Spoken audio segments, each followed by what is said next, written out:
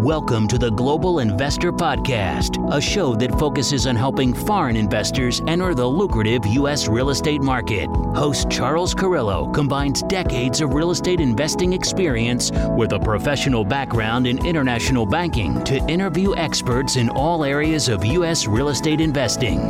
Now, here's your host, Charles Carrillo. Welcome to another episode of the Global Investors Podcast. I'm your host, Charles Carrillo. Today we have Taylor Loht. Taylor has partnered in over $50 million of multifamily and self-storage investments as both a general partner and as a passive investor through retirement accounts. He invests remotely and never deals directly with tenants. So thank you so much for being on the show. It's great to talk with you again. It's been a couple of weeks since we recorded your interview for my show, and it's a pleasure to get to sit down with you, here in the spring. Yeah, it's great to connect again. So give us a little background, Taylor, on your prior life to investing in real estate. Sure. So like a lot of real estate investors out there, my background is in engineering. I think we are, I hate to say overrepresented in the real estate investing space, but there are quite a few of us. I'm not sure precisely why. I don't think we like numbers. So yeah, went to school for chemical engineering and, went straight to doing that and realized pretty quickly, I think I always knew it in my heart that I hate cubicles and realized I had to find a way out and, kind of plan for my future and how am I going to meet my financial goals. And through over years of really digging into it, I was going to go the typical route that, I feel like many of us are told to do and go get additional schooling. I was going to go to business school, get an MBA. And as I was going through that process, took the test and was preparing, to start applying, I read this book, that troublesome little book that so many real estate investors have read, Rich Dad, Poor Dad. And that totally turned the concept of going for more school around on me. And I realized that, that's not the way to meet my financial goals. I always liked real estate, but I never thought that it could be a way to really grow wealth, and meet my goals. And just, dug more into it and decided that, okay, that's what I want to do. I'm not going to go for more schooling. I'm going to go and invest and figure out how to make it happen. Nice. So why did you choose real estate as your investment vehicle with how you're doing it now versus different? There's so many different ways of making money in real estate. I mean, obviously, if you're going to make wealth, the investing portion is more advantageous than others, but. Yeah, absolutely. So that's a great question. And I think for anybody out there who wants to invest in real estate, and if you're like me, you get this thing called shiny object syndrome, where every week or every couple of months, right, you kind of change tracks and decide, this is the thing I want to work on. Especially when you get started, you don't realize how many options there are in real estate. It's truly incredible the number of ways there are to invest in real estate, and they all have relative advantages and disadvantages.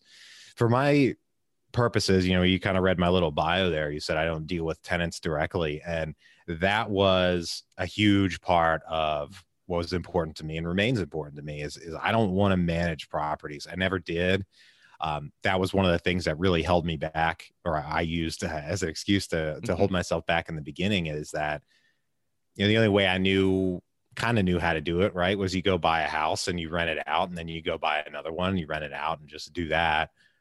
But I couldn't really get past that thing of I just don't want to deal with tenants collecting rents and leaky toilets and all the stuff that comes along with it.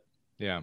And in getting more involved and learning more about the options that are available, eventually I came upon syndication, which allows us to buy bigger properties and that are valued on basically commercial, valued on the income rather than comps and things like that. And maybe it goes back to that engineer liking numbers thing, but that really spoke to me a lot more than the more residential model. And I suppose on an emotional level, I have this one thing that sticks out in my mind. The first place I rented after I got out of college was just it's just a tenant somewhere in this town home in Lancaster, Pennsylvania. Shout out if anybody's in Lancaster, Pennsylvania.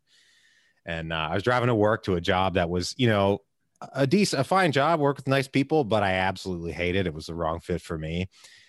Driving in the morning, and I drove past the office on my way to the highway, and sitting outside the office, I saw this Audi S7, and I love Audis. I love cars.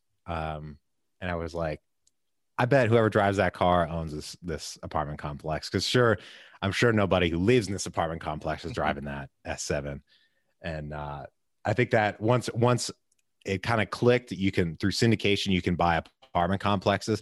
And I'm not one of those guys that says, go buy apartments and you'll get an Audi in 6 months or whatever. But once I clicked and I realized that there's a good chance the person who drives that Audi and owns this apartment complex probably did it this way. I was like, that's what I want to do. So that's what I chose to do.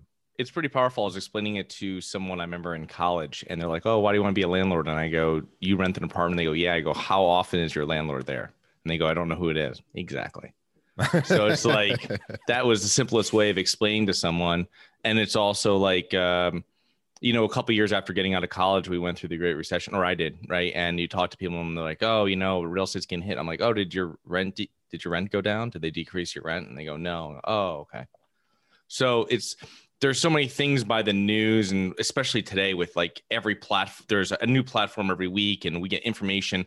Most of the information, the majority of it, doesn't pertain to us, and there's nothing we can do about it, but it's just put in our face. And I feel that when you look at it in the real estate model over hundreds and thousands of years, that it's worked in one way or another.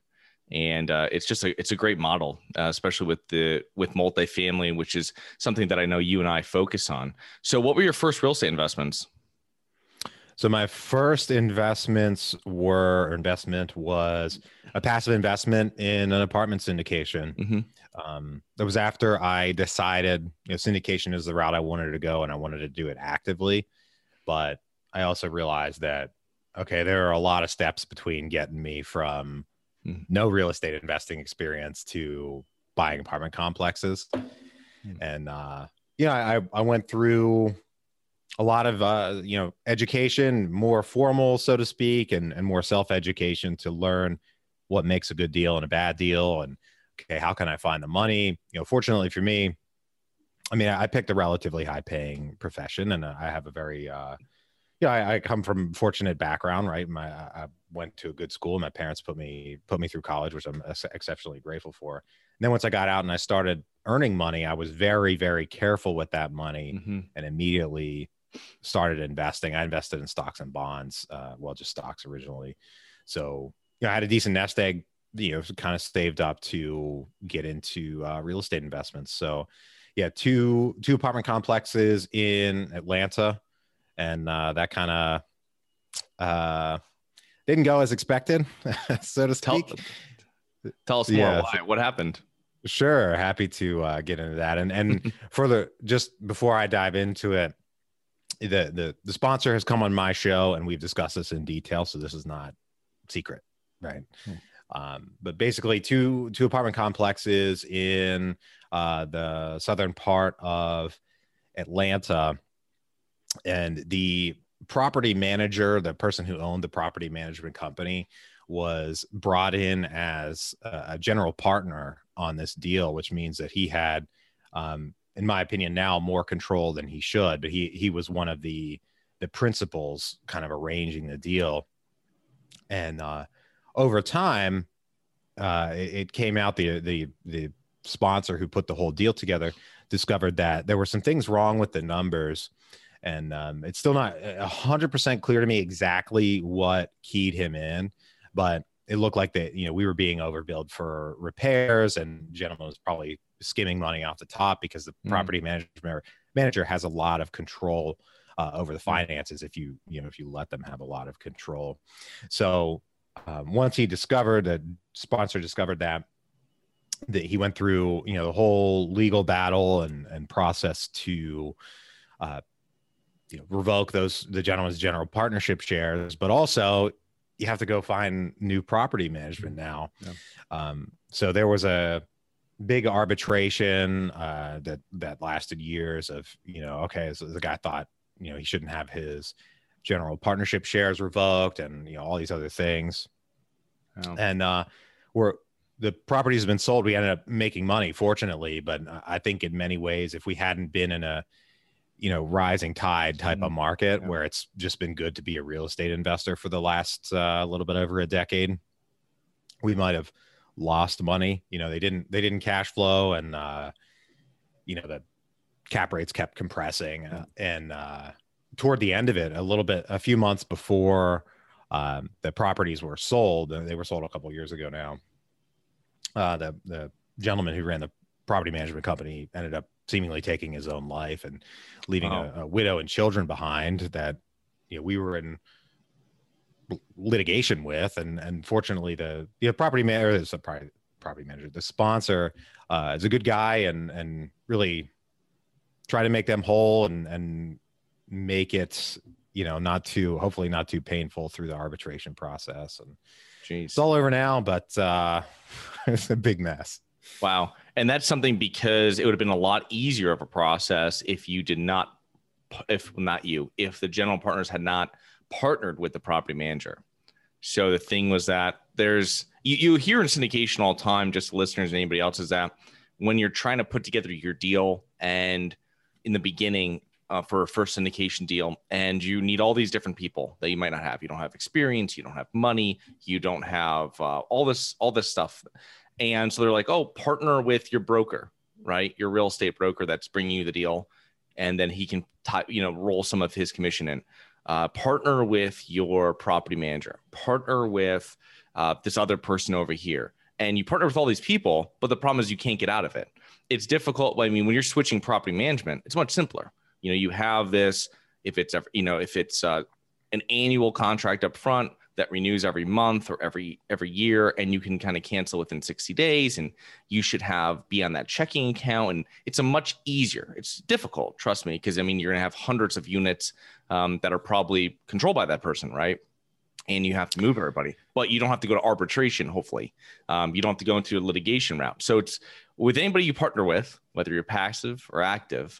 How important it is with this story that shows, everybody has to be in alignment, and the person that's managing the deal actually has to know what the hell they're doing, which in this situation, I guess, didn't, right? Well, the sponsor's been on my show, and he's got probably well over 5, maybe 6,000 units by now. And he's done very well. I know he was in other deals. But the property manager, the sponsor. Oh, the property manager, sure. The property manager wasn't handling it, and the sponsor's a sponsor. Obviously, they've made everybody whole, and they, everything, when they're lucky that where they bought it from and everything worked out well. But the property manager, them partnering with that property manager, that person obviously did not have the expertise to manage that, and the property manager is the most important piece, right?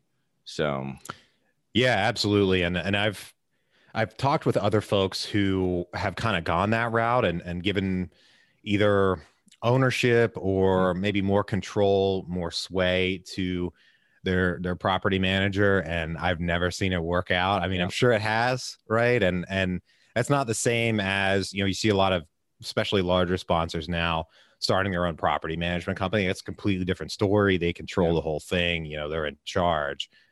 You still have to have a lot of trust and faith in that sponsor, but it's not like you have competing incentives there like you might with the property management. And I think you mentioned about controlling accounts. I know folks that's been a big problem for, who've had to terminate property managers. And in my deals, we've never had to, other than this, right, we've never had to fire a property manager, fortunately, and it's still not something that I want to deal with. But if it does get to that point, you want it to be as minimally invasive as possible. I don't see there's any way that it could be smooth, right? But there's just some horror stories out there of we said we were firing them, showed up, said, get out of the office. And they knew they were already shredding documents and stuff. And oh, wow. I've heard those stories, and Mm-hmm. it's never going to be clean,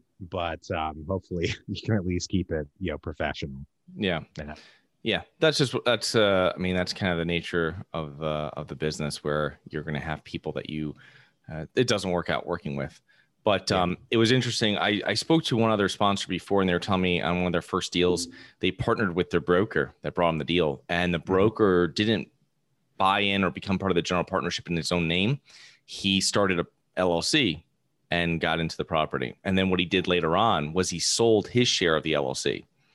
So that sponsor is now in business with someone he doesn't even know, because they was like, oh yeah, I'll roll my commission back in. Well, he rolled it back in, but then he wanted to extract it. And he knew from the beginning, obviously. So now you're in business with someone. There's so many different ways. I mean, that you have to it's like, you just have to know who you're in business with, and you have to make sure. The problem there was that sponsor should never have brought someone in that didn't have the same mentality. Like, this guy wants a commission and that's it, right? He doesn't want to become a syndication superstar or whatever, right? So the thing though is that with that happening, it's just crazy. You just have to know everything about it's interesting. So you started off as a passive investor. How did that help you when you went to the active role and active investor? Was the passive investor you were working with, were you pretty was he pretty involved with you, with telling you what was going on, and you were kind of learning the ropes, or? So that's a great question. I mean, in learning the ropes, I have a coach / mentor. And the sponsor of that particular deal, I mean, he provided financials and everything, and would let us review.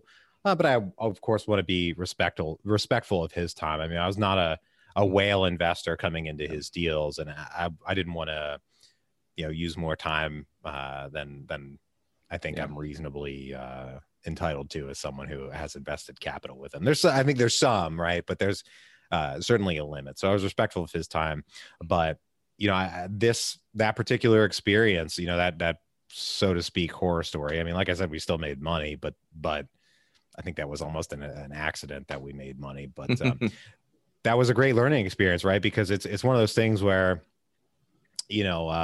fool me once versus fool me twice. Okay, well, hopefully I never get fooled in that way again, whether it's in a deal that I'm a passive investor in, or more importantly, a deal that I'm sponsoring and, I have investor capital involved, because that's a whole other set of problems. Yeah. I can handle losing my own money, but investor money is another set of responsibilities. Oh yeah, it's a whole different thing.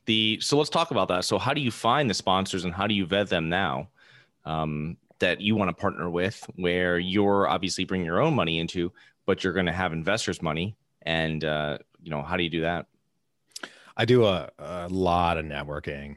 So I've got a bunch of ways, right? And we find ourselves here in 2021 at the hopefully tail end of the pandemic. So in-person networking should hopefully resume again. I see some of it happening. I feel like it might be a little reckless still at this point. I don't know. I'll have the second vaccine in a week and a half, but myself, and more people are getting vaccinated. But pre-pandemic, I mean, going to conferences in person and making that initial connection, and then just continually following up, right? And seeing who you think you can work with well, and who has kind of the same goals and hopefully has ethics and the right experience that you want to partner with. And hey, how can I add value to you? And it's obviously a two-way street. How can I help them, and how can they help me grow my business, right? Because we need to be mutually beneficial.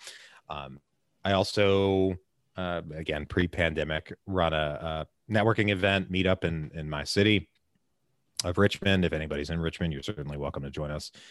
That's gone online. I've got my own podcast and email list, and that's not necessarily for sponsors, but that shows other sponsors who I know that, hey, I'm serious. I'm in this business.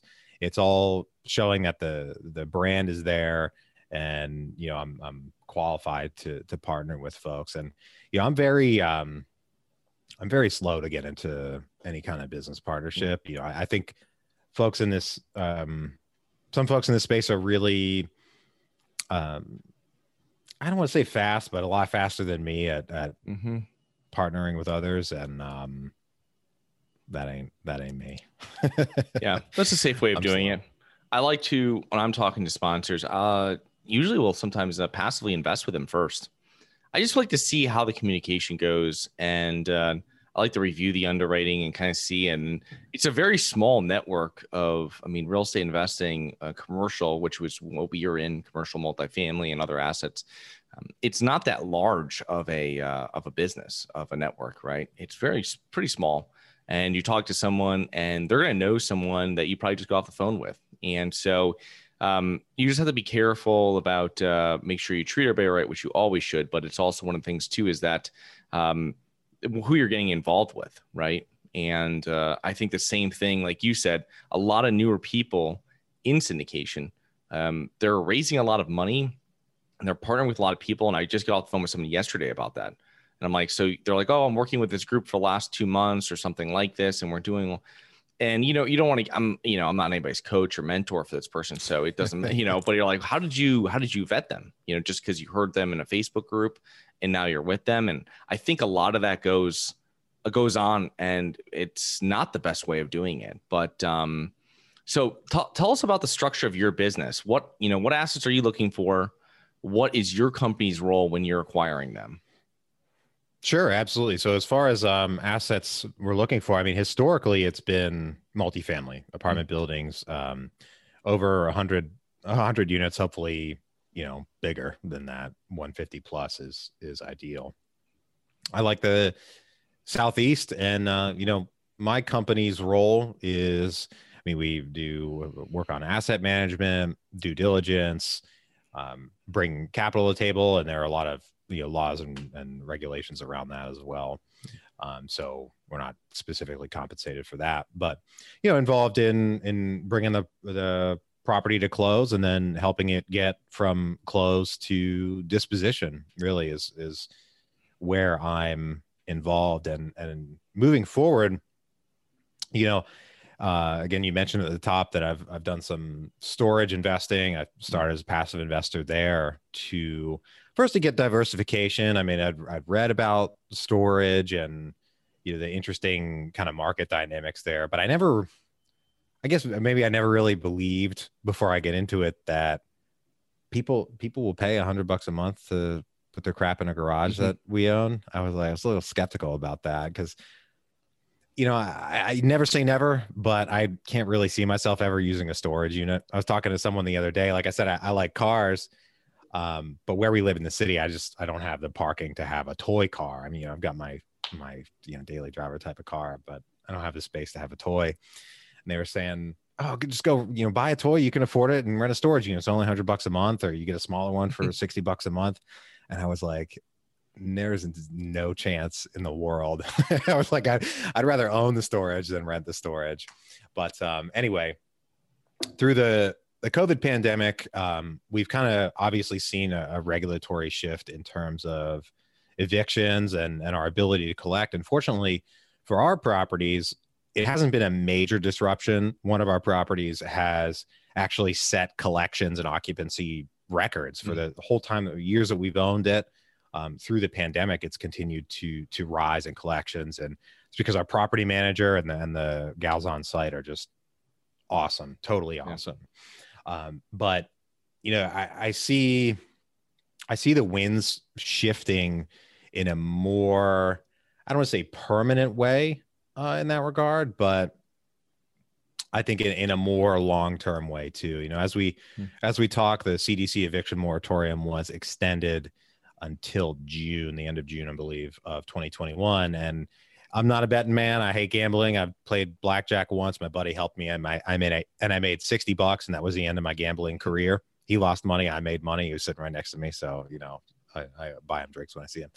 But if I were to place a bet on it, I see it only getting more difficult to collect on rents and to, pursue those rents. combine that with, I don't want to say an overheated market in multifamily, right? Because you don't know what the future holds, but I mean, cap rates are at all-time lows. Interest rates are also at all-time lows, and that spread is actually fairly high compared to historically.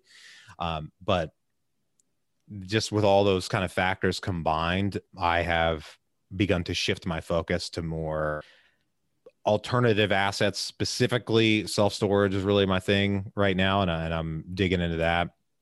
I don't see myself ever going mobile home park route. It may be, but to get back to, I'd mentioned shiny object syndrome previously. I always had that in the forefront of my mind that, okay, I'm committed to making this shift. So, that's what I'm doing. So currently I'm working on marketing to storage owners, and we're to see where that goes. Nice. Make it happen. Nice. Yeah, with the CDC and what we have going on now for the administration, I feel that it's definitely going into 2022. And I mean, it might even go longer. I don't know. But I think there's holes being poked in that in certain states, like a lot of the states that we invest into, landlord-friendly states. So I see that not being as strong now as it was a year ago or several months ago, let's say. But that's a kind of a whole different subject there. But so how are you able to manage everything remotely? Like, do you have, how's your team for your specific business? And how does that, when you're assisting other of your co-sponsors when taking down deals? Yeah. So, I mean, we've got, investor portals set up and everything. And I think, right now they fortunately more and more options have come on the market. And kind of when I started, there might've been a couple of investor portal products out there, but that has fortunately grown over time. And that they were very expensive back then too. Yes, absolutely. And they've gotten, I don't want to say cheaper, but they've gotten less expensive or less expensive options have come on. And the real advantage there, yes, it helps you scale, but to me, the real advantage is security, cybersecurity. You and I both know people who have lost money and whose investors have lost money to wire fraud. One of the more common attacks is they hack one party's email. Hackers hack one party's email and put a script in place so that it intercepts wiring instructions and then injects the hacker's wiring instructions. And then the unsuspecting investor receives those wiring instructions, doesn't check them, and then wires 25 up to hundreds of thousands of dollars to a fraudulent account. And for us regular guys, that money's gone. That happened to Barbara Corcoran from Shark Tank. I think probably about maybe 2.5 years ago now. She got her money back, but she's a shark, and we're not. So we're not getting that money back. And so I think those are really critical. For our property managers all have the critical software packages in place, and we do monthly financials and read through those. And for myself, I'm still a small guy. I've been working on hiring an executive assistant for maybe the last month and a half. I had a few people come on and try out, and unfortunately they haven't worked out yet. I'm still working on finding the right one. But for my team, that's really number one, my number one priority.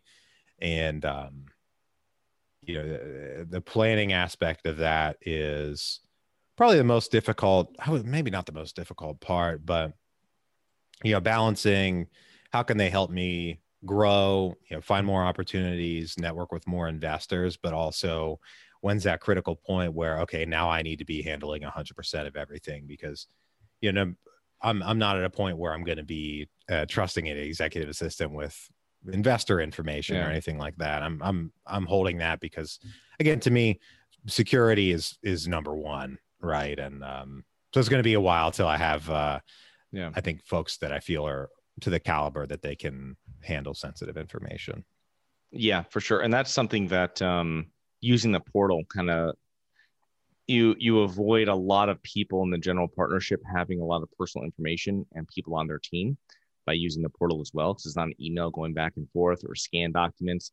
I mean, never trust any wire instructions you have emailed to you. And that's the great thing about the portal too, because you're looking through the subscription agreement, the booklet, and you get down and there's actually the wire information there, and you can verify it's the law office where you're sending it to, or whatever it might be, the escrow account. So that's awesome. Yeah, it's a lot of great information. So Taylor, is there anything else that you want to impart on our audience before we let you give all your contact information? Well, thank you very much. It's a great question.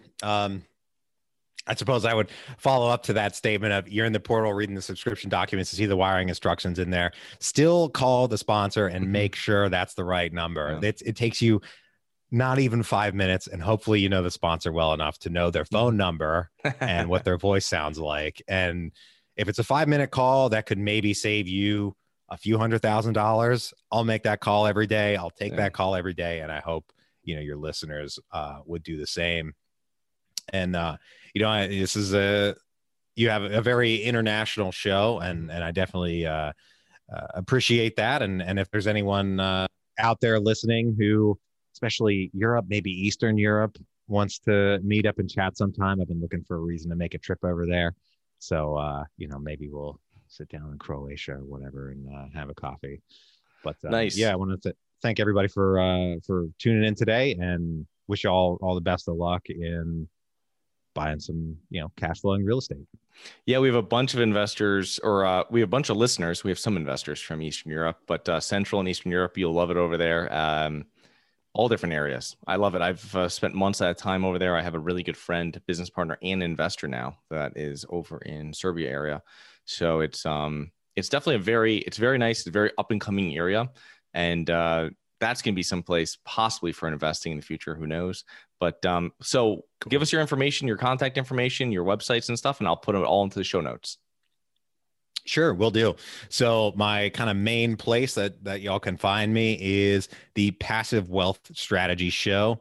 You can find that show at passivewealthstrategy.com. It's a podcast, probably fairly similar to yours. We talk about real estate investing and wealth generation with a passive investor bent. I'm trying to help people escape the Wall Street casino and invest in real assets on Main Street. If folks want to reach out directly, my email is Taylor, Taylor, at passivewealthstrategy.com. You can follow me on Instagram, Passive Wealth Strategies with underscores in there.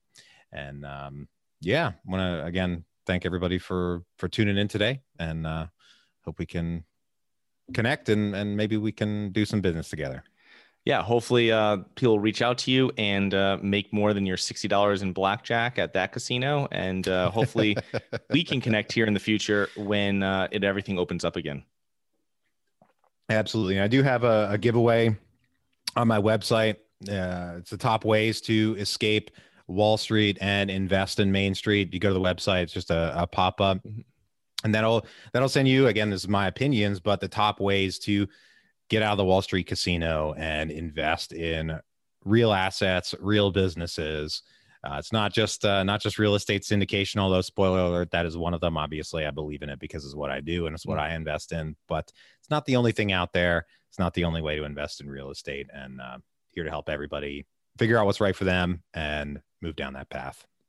Well, thanks a lot, Taylor. Also on his website, there's a whole strategy page there about finding your goals, knowing your goals, your whys, and kind of focusing, not doing the shiny penny thing. And so sounds great. Thank you very much, and look forward to talking to you in the future, man. All right. Thank you, Charles. Bye-bye. Bye-bye. Hi guys, it's Charles from the Global Investors Podcast. I hope you enjoyed the show. If you're interested in getting involved with real estate, but you don't know where to begin, set up a free 30-minute strategy call with me at schedulecharles.com. That's schedulecharles.com. Thank you. Thank you for listening to the Global Investor Podcast. If you like the show, be sure to subscribe on iTunes or Google Play to get new weekly episodes. For more resources and to receive our newsletter, please visit globalinvestorpodcast.com. And don't forget to join us next week for another episode.